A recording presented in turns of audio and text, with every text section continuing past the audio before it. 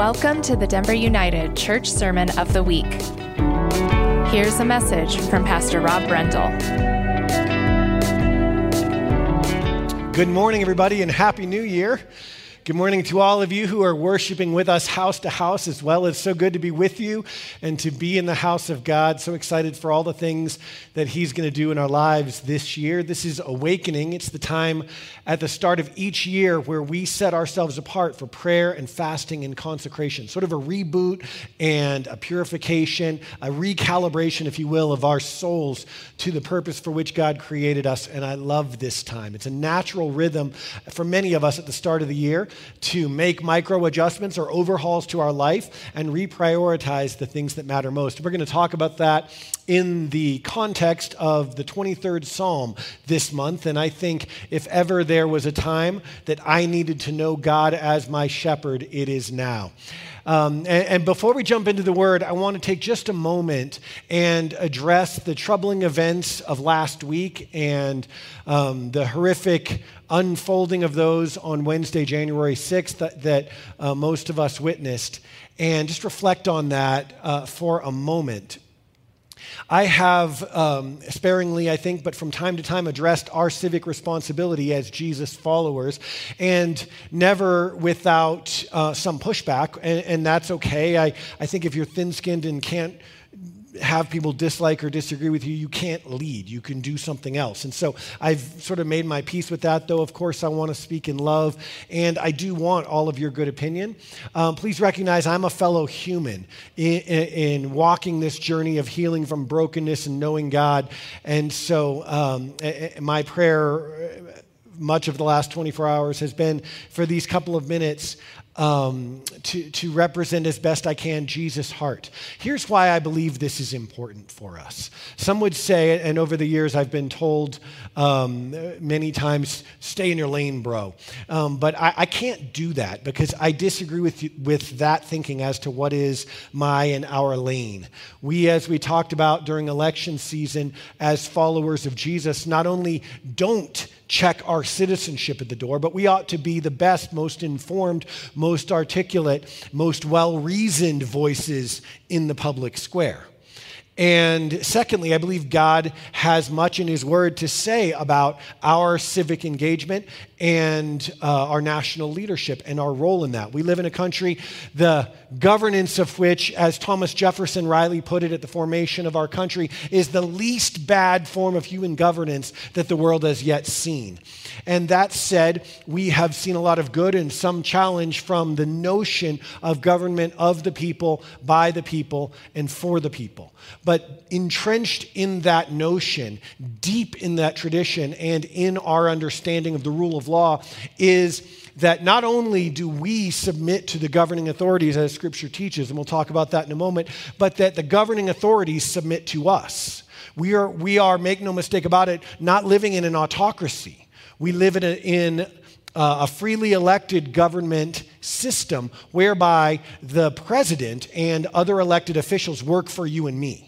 And so often I'm also told Scripture says submit to governing authorities. And when you challenge the president and his leadership, you're disobeying Scripture. No, I think the question maybe is, what does it mean to submit? And I don't think that God's teaching, certainly Jesus' example bears this out, is to accept unquestioningly, right? Because in our system, the president is also instructed by God's word to submit to governing authorities. And we should expect him or her to do the same thing which we ask of ourselves, right?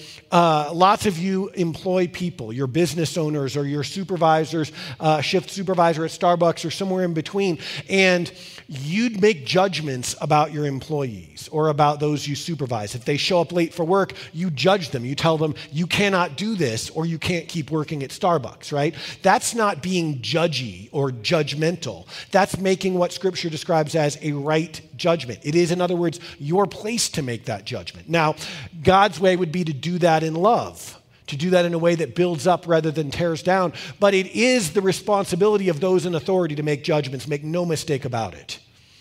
And so it is our responsibility, I believe, to make right judgments about those who work for us. And right now, I think the circumstances require thoughtful judgment in the fracas of social discourse.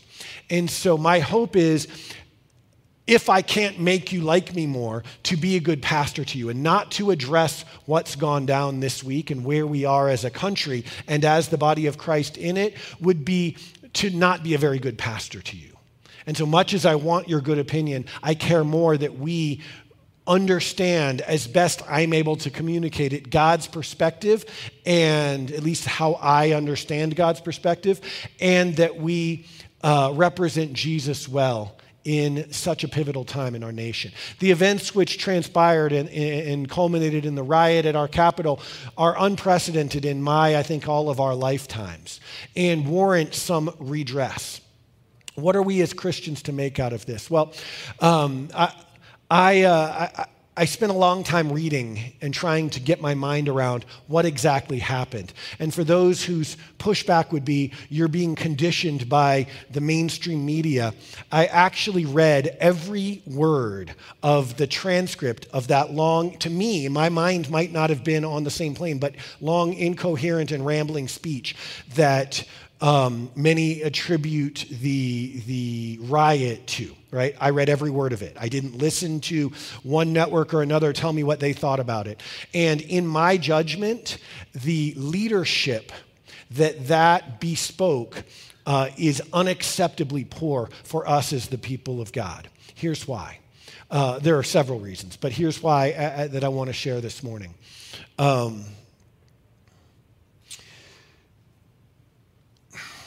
This is where it gets, everyone agrees with me up to this point. This is where some of you will stop agreeing with me, and I'll try to speak in love. And then I would be happy to talk about it with you later.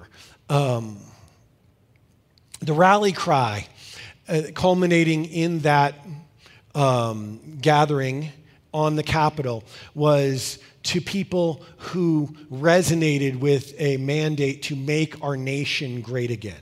I don't begrudge anybody wanting to make our nation great or thinking that our nation was greater at a previous time in history than now.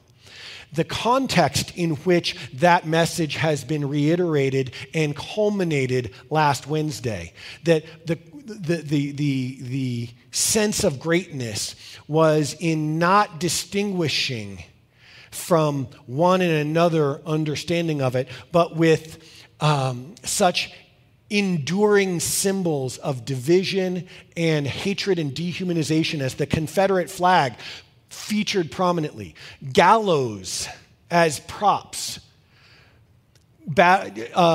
marching cries to lynch government officials with whom the crowd did not disagree, a notion of making America great that does not distinguish and separate from those ideals is inviable, in my judgment, from a worldview informed by Jesus Christ. It does not square. It cannot. To use language that repeatedly and frenetically challenges people to be strong and to fight and now walk to the Capitol, who are carrying AR-15s and homemade Molotov cocktails, and not to distinguish that that's not what we mean by this, bears responsibility. And we, as citizens and bosses of our president, must speak Jesus' truth in censure. We must say, that's not okay. That is not a wrong judgment to make. That is a right judgment to make. That is your judgment to make. And so,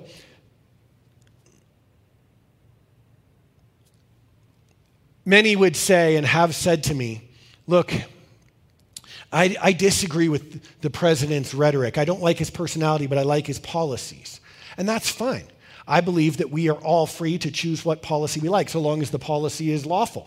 I am a lifelong political conservative. I don't talk often about my own political persuasion because that's needlessly divisive in most contexts. I want you to know, though, that I say this at personal cost. I'm not parroting my party's line, okay? And I too find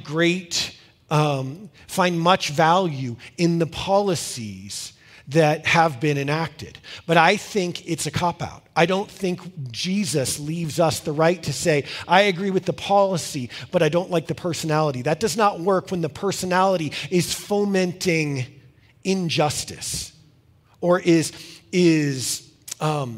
giving a thumbs up to the notion that America should be great for certain people, but decidedly less great for others. Because the idea of making America great as greatness seems to the people who had their feet on congressmen's desks, that's a very different version than what many in our church family, many of our brothers and sisters sitting uncomfortably close to you right now would consider great.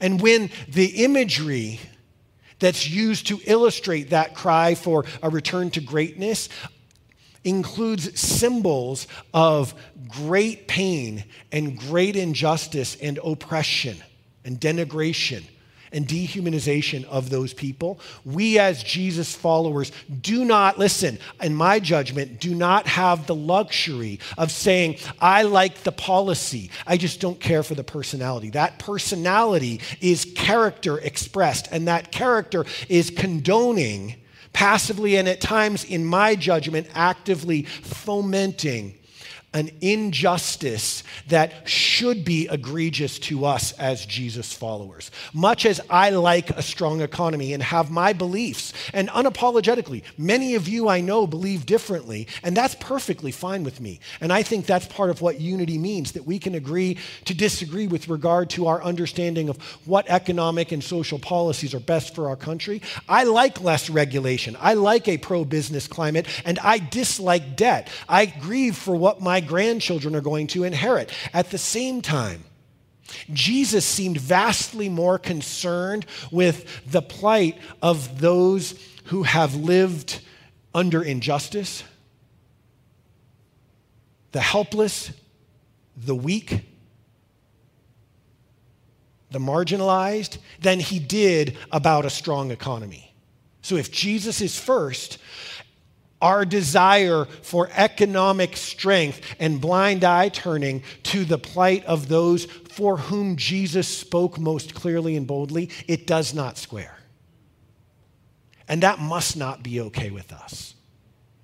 Am I telling you I think you should take a political side? I think you should speak up for Jesus and dispense with the nonsense that as Christians we're supposed to submit in a way that is to say we cannot speak in censure of the ones who work for us. As soon as we stop doing that, as soon as we forfeit that responsibility, we've resigned ourselves to autocracy.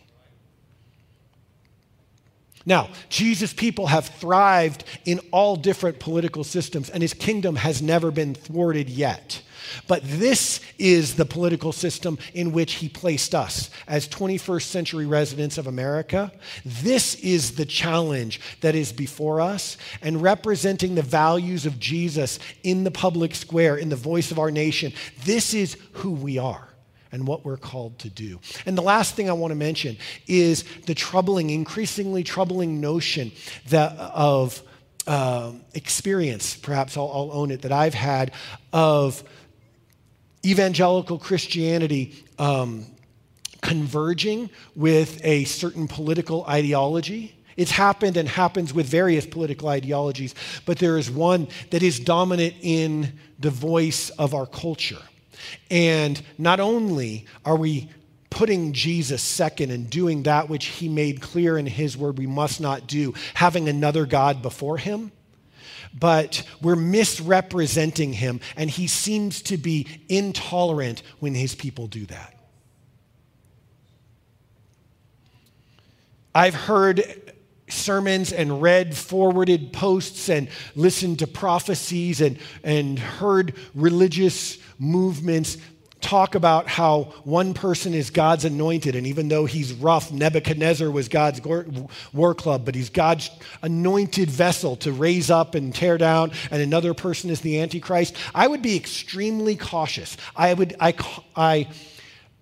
plead with you to be extremely cautious ascribing biblical roles or offices to political figures. Every 4 years or so, somebody or other is the Antichrist in some forwarded emails understanding. They're always wrong.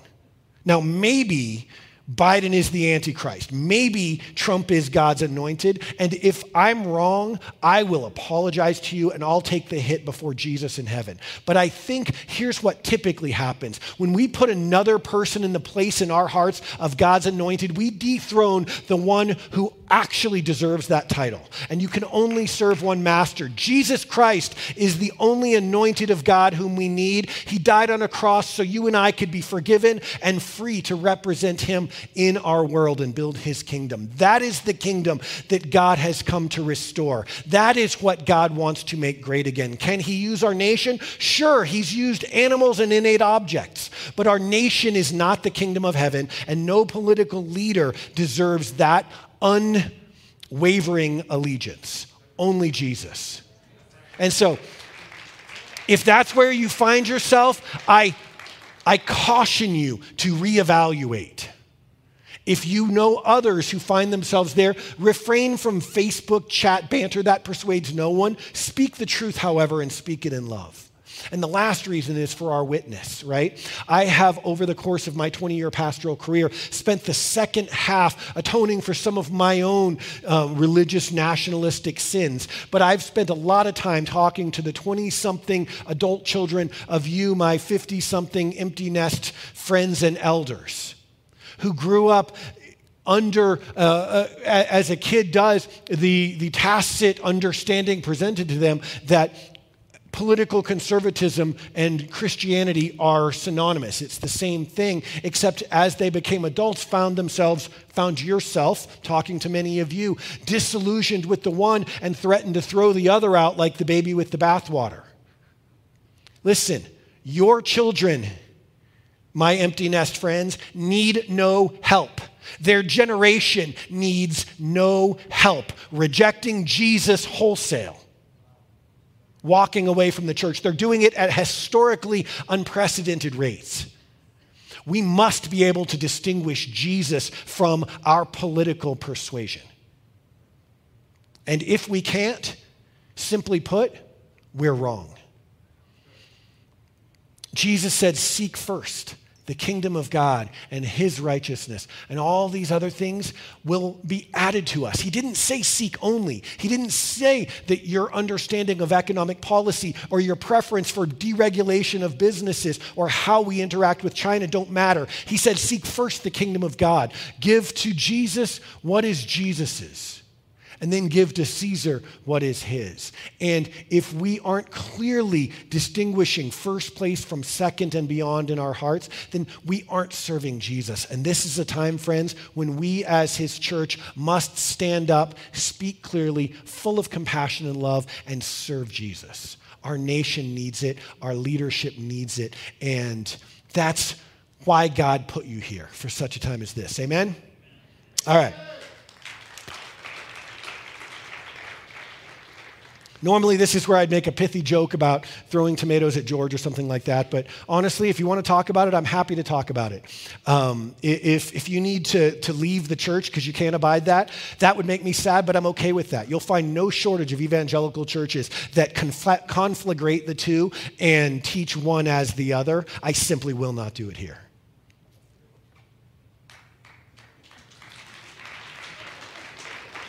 All right. Enough of that. Let's pray. Father in heaven, thank you that you have put us here as salt and light. Thank you, Jesus, that you are making all things new, that the impulse of this idea to make this broken world great again is your idea. Give us grace to see clearly how you look at our world, to recognize the dignity of each person, to advocate for the underserved and the marginalized in our own church family and in our nation, to represent your heart. And Lord, teach us how to live We desperately need you. And now, Lord, would you teach us from your word as we start this year with the determination of seeking you and finding you as we seek you with all of our hearts. We give your word our attention now, and it's in Jesus' name we pray. Amen. Amen. We're going to start into this topic this morning. I'll try to be concise with it. I appreciate your giving me a few extra minutes. If you need to go, we don't have kids ministry happening, so we're not keeping the teachers long. But if you need to go at the end of a service that will be a little longer than it customarily is, you won't hurt my feelings. I'll understand. I'll just assume that you're mortally offended, and in lieu of throwing tomatoes, you stood up and walked out. All right. You know, this time of year resonates with me. I don't know if it does with you, but I've always been a dreams and ambitions kind of guy, like a grab life by the tail sword. And New Year is my time. New Year is the time when you dispense with the old, you look forward, you make new plans, you make resolutions, you talk about how you're going to improve yourself, and you re-grab life by the tail. I'm the guy, I think young me, probably Yoda would have said of me with Luke, this one a long time have I watched. All his life, he looked away to the future, to the horizon. That's me. The hero's journey has always captivated me, against all odds, enduring hardship and striving to make something great happen. The epitome of the hero in his plight is Homer's Odyssey, and Odysseus, the Greek version is Ulysses, and nobody captures his story more beautifully in words than the poet Alfred Tennyson. Listen to what he wrote. Actually, I'm going to read it out of my little Tennyson book. Listen to what he wrote about Ulysses. I'm just going to read you a little excerpt from this. You're like, man, you're killing me. Poetry, you're going to love it. These are beautiful words. Listen. I cannot rest from travel. I will drink life to the lees. All times I have enjoyed greatly, have suffered greatly, both with those that loved me and alone, on shore, and when through scuddling drifts the rainy Hyades, that was, remember, his ship, the Hyades, the rainy Hyades vex the dim sea. I am become a name for always roaming with a hungry heart. Much have I seen and known. I remember reading this and thinking, that's my guy. Odysseus is bad. Much has he seen and known. Always roaming with a hungry heart. Listen to how it concludes. I want to read the whole thing to you, but you may actually stand up and walk out. Okay, here's how this epic poem concludes. Come, my friends, 'tis not too late to seek a newer world. Push off and sitting well in order, smite the sounding furrows. For my purpose holds to sail beyond the sunset and the baths of all the western stars until I die. Though much is taken, he famously concludes, much abides, and though we are not now that strength which in old days moved earth and heaven, that which we are, we are. You know the line. One equal temper of heroic hearts, made weak by time and fate, but strong in will, to strive, to seek, to find, and not to yield. That's my guy, Ulysses, to strive, to seek, to find, and not to yield, as one with that heroic temper of steeled hearts. And so this morning we borrow our title from Alfred Tennyson, to strive, to seek, to find.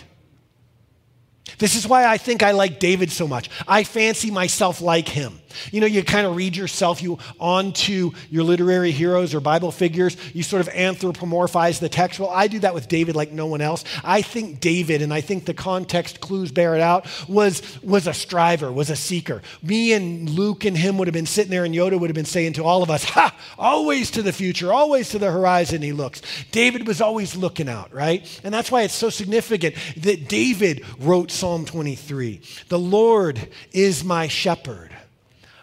I shall not want. We're going to look at this passage, this familiar passage, like an old friend, verse by verse over the next several weeks, and understand some of God's heart for our awakening to his presence and to relationship with him. He begins, the Lord is my shepherd, and that word which he uses would have been familiar in the household vernacular, not only of David's contemporaries in Hebrew society, but in Jesus' day as well.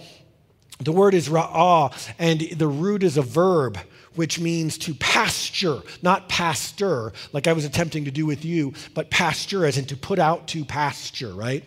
To tend, graze, or feed. But the sense in the abundant, numerous usages in the Old Testament of this word ra'ah is to take care of with a tone of tenderness and companionship, not to dispense the goods from on high, rain down, resupply with a parachute, but hands-on, down in the trenches, ra'ah, shepherding.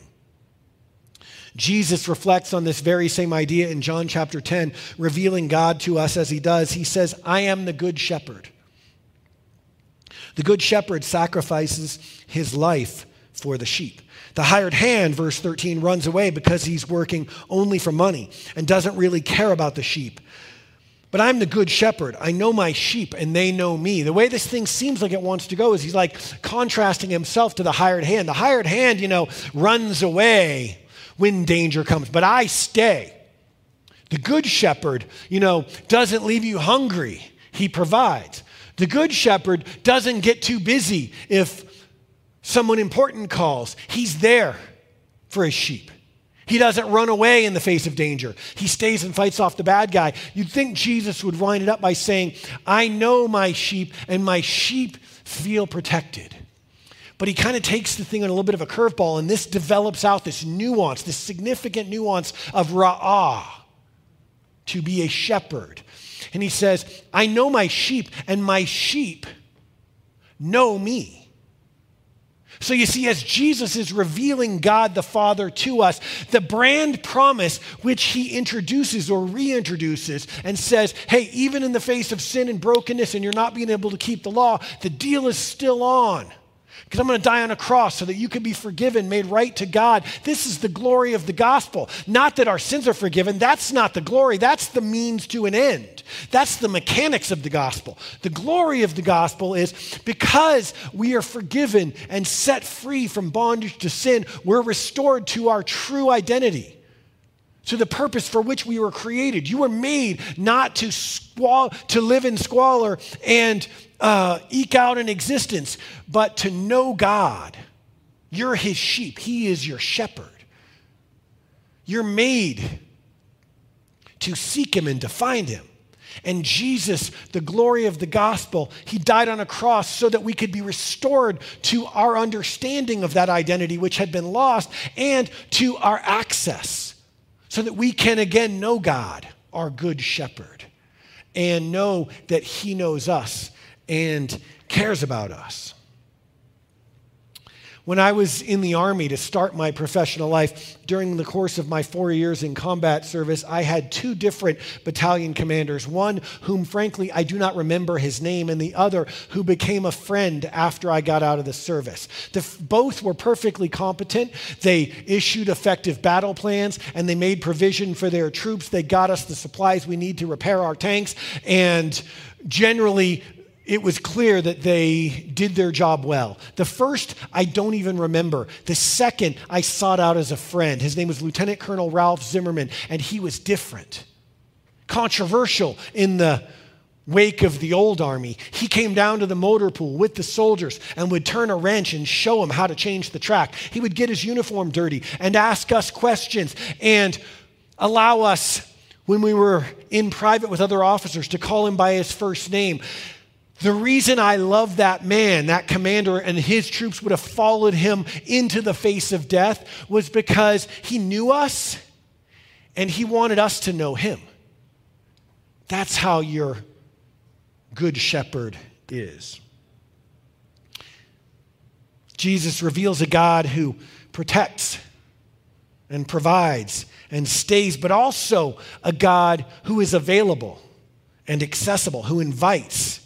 This illuminates a shepherd who knows and is known by his sheep. So in Christ, we can know God. And there is no grander undertaking that. There's no more glorious endeavor. Knowing God is the consummation of all human pursuit.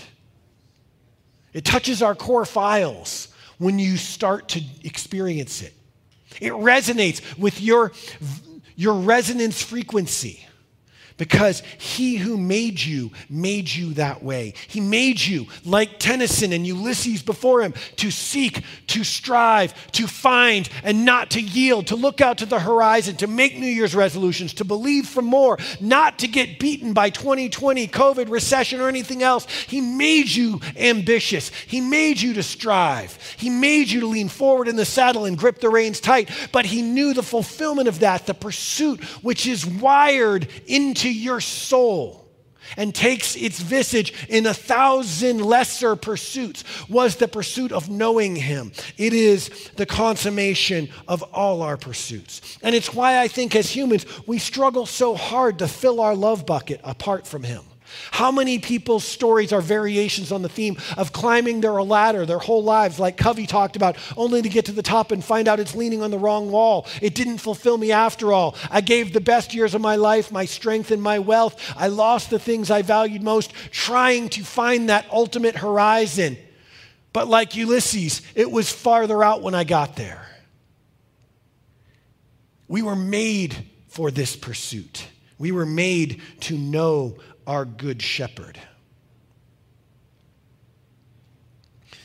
J.I. Packer, in his great book, Knowing God, observed this: what makes life worthwhile is having a big enough objective, something which catches our imagination and lays hold of our allegiance.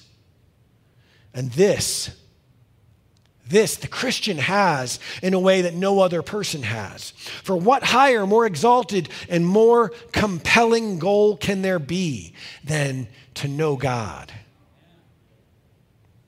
Seeking to know God is the sum of all our resolutions.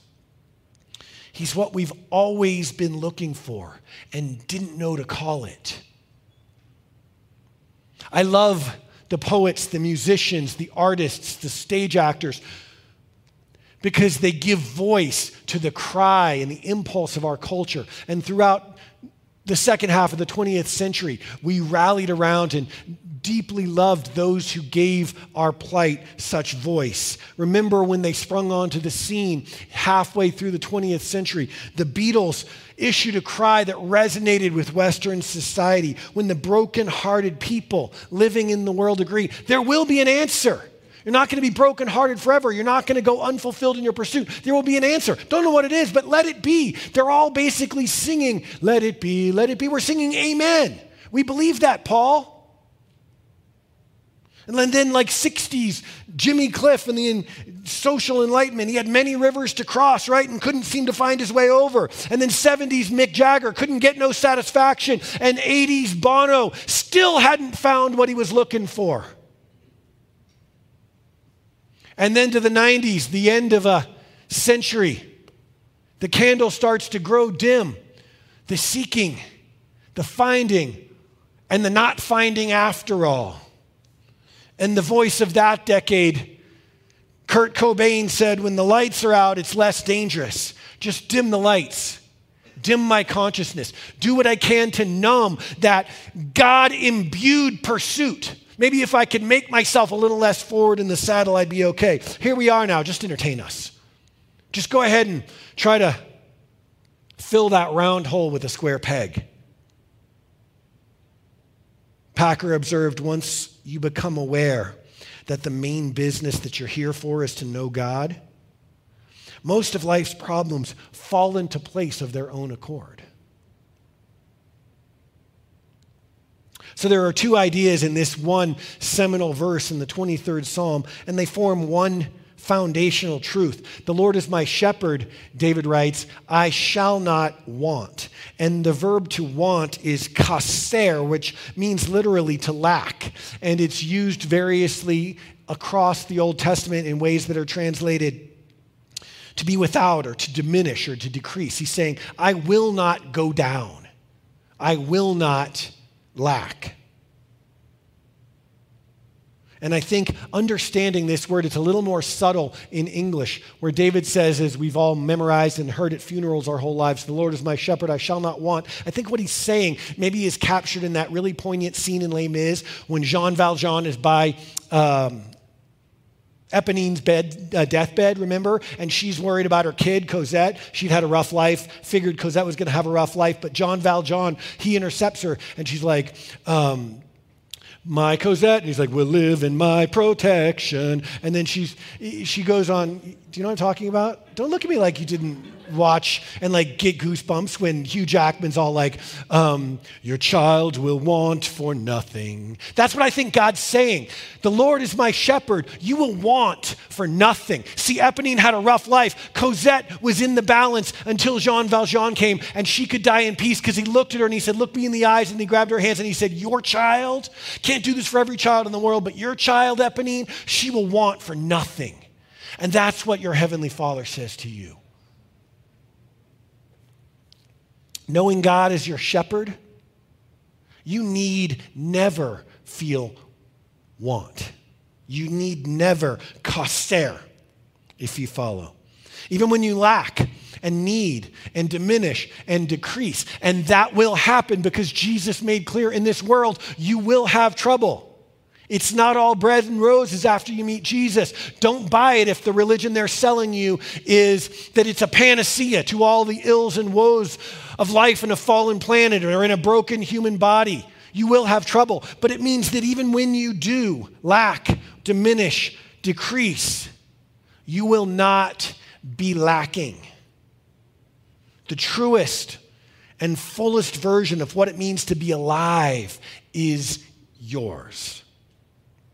And that's something that no earthly lack can touch. This is written in the first person. And from the Hebrew, the first words we have are a Psalm of David. I think it's important, and God wanted us to know that this wasn't just words delivered from on high by an angel. This was a guy named David, whose story we get to read in uncomfortable detail, saying in the first person, the Lord is my shepherd. Listen, I shall not want. And I think there's an important distinction here between I will not and I shall not. They're very subtle, and in modern English, the distinction has been lost. But I will not is more a matter of course. It's like,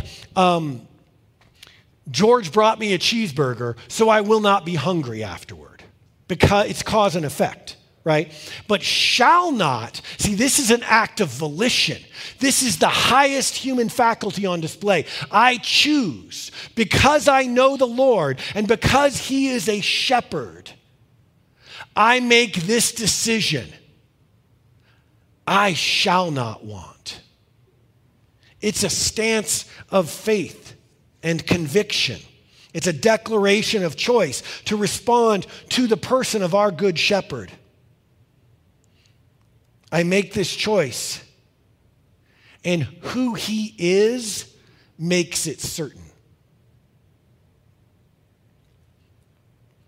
When we read this, often what we draw from it and what we teach are the practical, teachable, applicable values of contentment and simplicity. And I don't mean to suggest that these aren't virtues.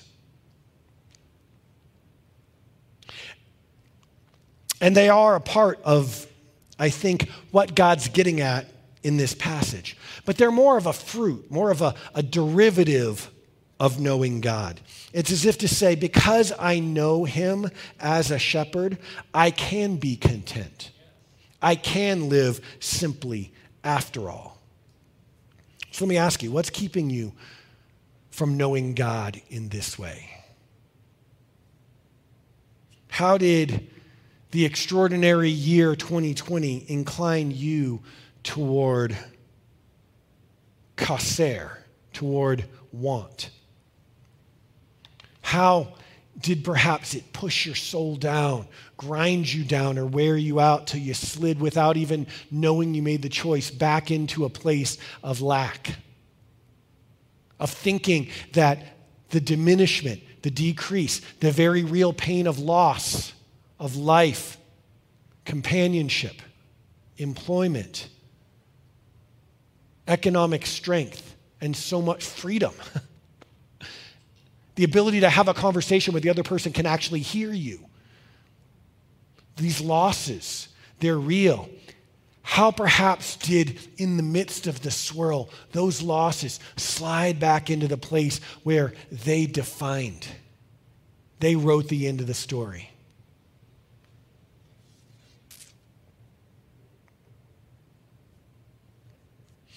I'd like to invite us to begin the year by leaning into knowing God. To knowing God and therefore re-choosing, I shall not want. I think the truth is that most of us, me foremost among us, know a good bit more about God than we actually know God. Would you disagree? And modern American Christianity has made it all too easy to confuse the two. It's difficult disambiguating what I know about God, an intellectual understanding of theology, a knowledge of the scriptures even, a well-formed moral code, the evidences, the fruits of knowing God, from actually knowing Him Himself. Packer concludes, how can we turn our knowledge about God into knowledge of God? The rule for doing this is simple but demanding. It is that we turn each truth that we learn about God into matter for meditation before God, leading to prayer and praise to God. And this, friends, is what awakening is all about. It's about slowing down, silencing all of the demands around us, and coming to know God, taking what we know about Him and allowing His Spirit to form that into knowledge of Him. It happens in the secret place. It happens in meditation, quiet, in prayer, worship, and reflection. It's a spiritual transformation. I can't give you 3 practical steps to turn your knowledge about God into knowledge of God, or all you'll get is one more line item of knowledge about God. Helpful, but not the thing, not the transforming truth of His presence in our lives. We've got to go there. Like Aragorn in the cave with the dead dudes, you got to go there alone. That's what awakening is for. Because to go there takes silencing all of the competing influences. It takes quieting the competition, doesn't it? We have to subdue our false and conditioned self that would, left to itself, go back to wanting, go back to corsair life.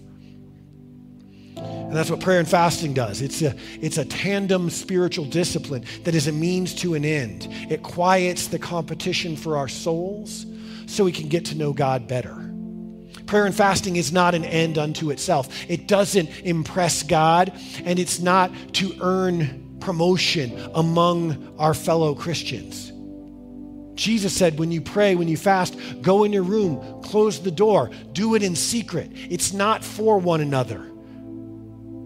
Because left to myself, I want to do religious stuff so that Eddie will think I'm a better Christian. And he wants to do it so I'll think he's a better Christian. And we go back and forth on that. It's in my religious DNA, and it's in yours probably, brother, too, right? But see, Jesus said, these things aren't the end. If you make them the end, they're just one more lifeless pursuit.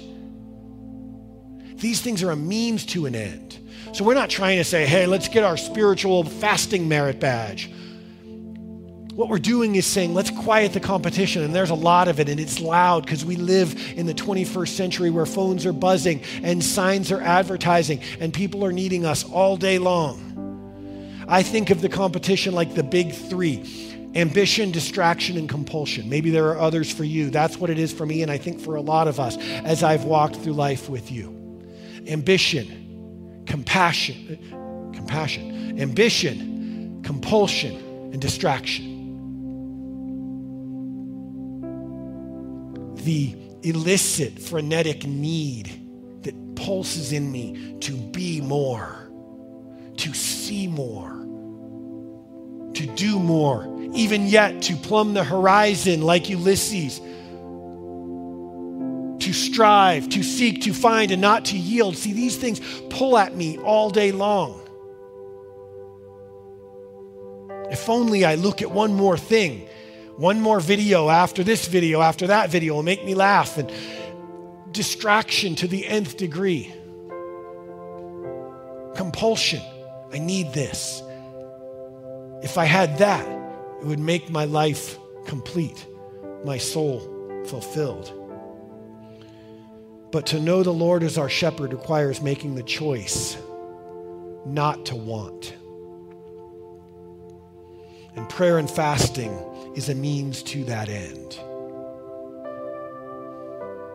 You know, I love Jesus so much because he said, seek first the kingdom of God and his righteousness, and all these things will be added to you. And I think that the enemy confuses and reinterprets that in our minds and makes us hear it as this: seek only the kingdom of God, and you'll reach a level of nirvana, a level of Christian enlightenment, so that the other things will just go away and you won't care about them anymore. But that's not how he wired you either. That's spiritually dishonest. But Jesus didn't say that. He said, seek first me, my kingdom, know me. Install my operating system. And all these things that matter to you, they matter to me. I left you on earth to exert influence in those lanes, to build businesses, to influence cultures, to raise families that stand like a lighthouse in the fog in the midst of this generation. So the word of God says, you will seek me and you will find me when you seek me with all of your heart. I will be found by you, declares the Lord. And I think the last deception of the enemy here may be that we think, that's just all so complex. If you could make it simple for me, tell me how to do it, I'll go do it. But I don't want to have to seek. I don't even know where to begin. I wouldn't know where to look. Well, here's the thing about God. He's a good father. He's not going to hide himself so you can't find him. He puts the cookies on the bottom shelf. Like any of you parents or grandparents, you play hide and seek with your little kids or your grandkids. Imagine this. You're like, honey, I found this incredible hiding spot. It's like that alcove that has this recessed doorway behind the hot water heater. The grandkids will never find us there. And so they're counting 1, 2, and you're like wedging yourselves in behind the hot water heater, and then you're pulling that piece of drywall in front of it and some insulation, and the kids are like, we can't find you, Mima. And you're like, we got him. We really got him this time, honey. And then eventually they get bored and they go away and start playing Xbox until they get hungry, and they're like, Mima, we're hungry. Mima, where are you? Ah! And you're like, ha, we really got him. We fooled him. Who would do that? When I remember playing hide and seek with my kids when they were like 6, and I would hide behind the bed with like my legs sticking out. Because the point is, I wanted them to find me. I just wanted them to look a little bit, and that's how your father is. He's a good father. He says, seek me and you will find me. He wants you to find him. He's got his legs sticking out from behind the dresser. It's not that hard. You just have to seek him. And that's why we pray and fast every time this year. And man, I invite you to join us. Not to be more religious, not because you need a diet. You look great. But because fasting and prayer has a way of silencing the competition, tuning my spirit into the Spirit of God, and aiding me in finding him. And so that's what we're going to do to start the year, and I hope you'll join us in it. Let's pray together. Would you stand with me, and then we'll respond in worship. Father, in Jesus' name, thank you for your promise that we would seek you, and when we did, that we would find you. That you are a good shepherd, and you don't just provide for us, you know us. And you invite us to know you, and you said that's what the good life looks like. That's where it begins.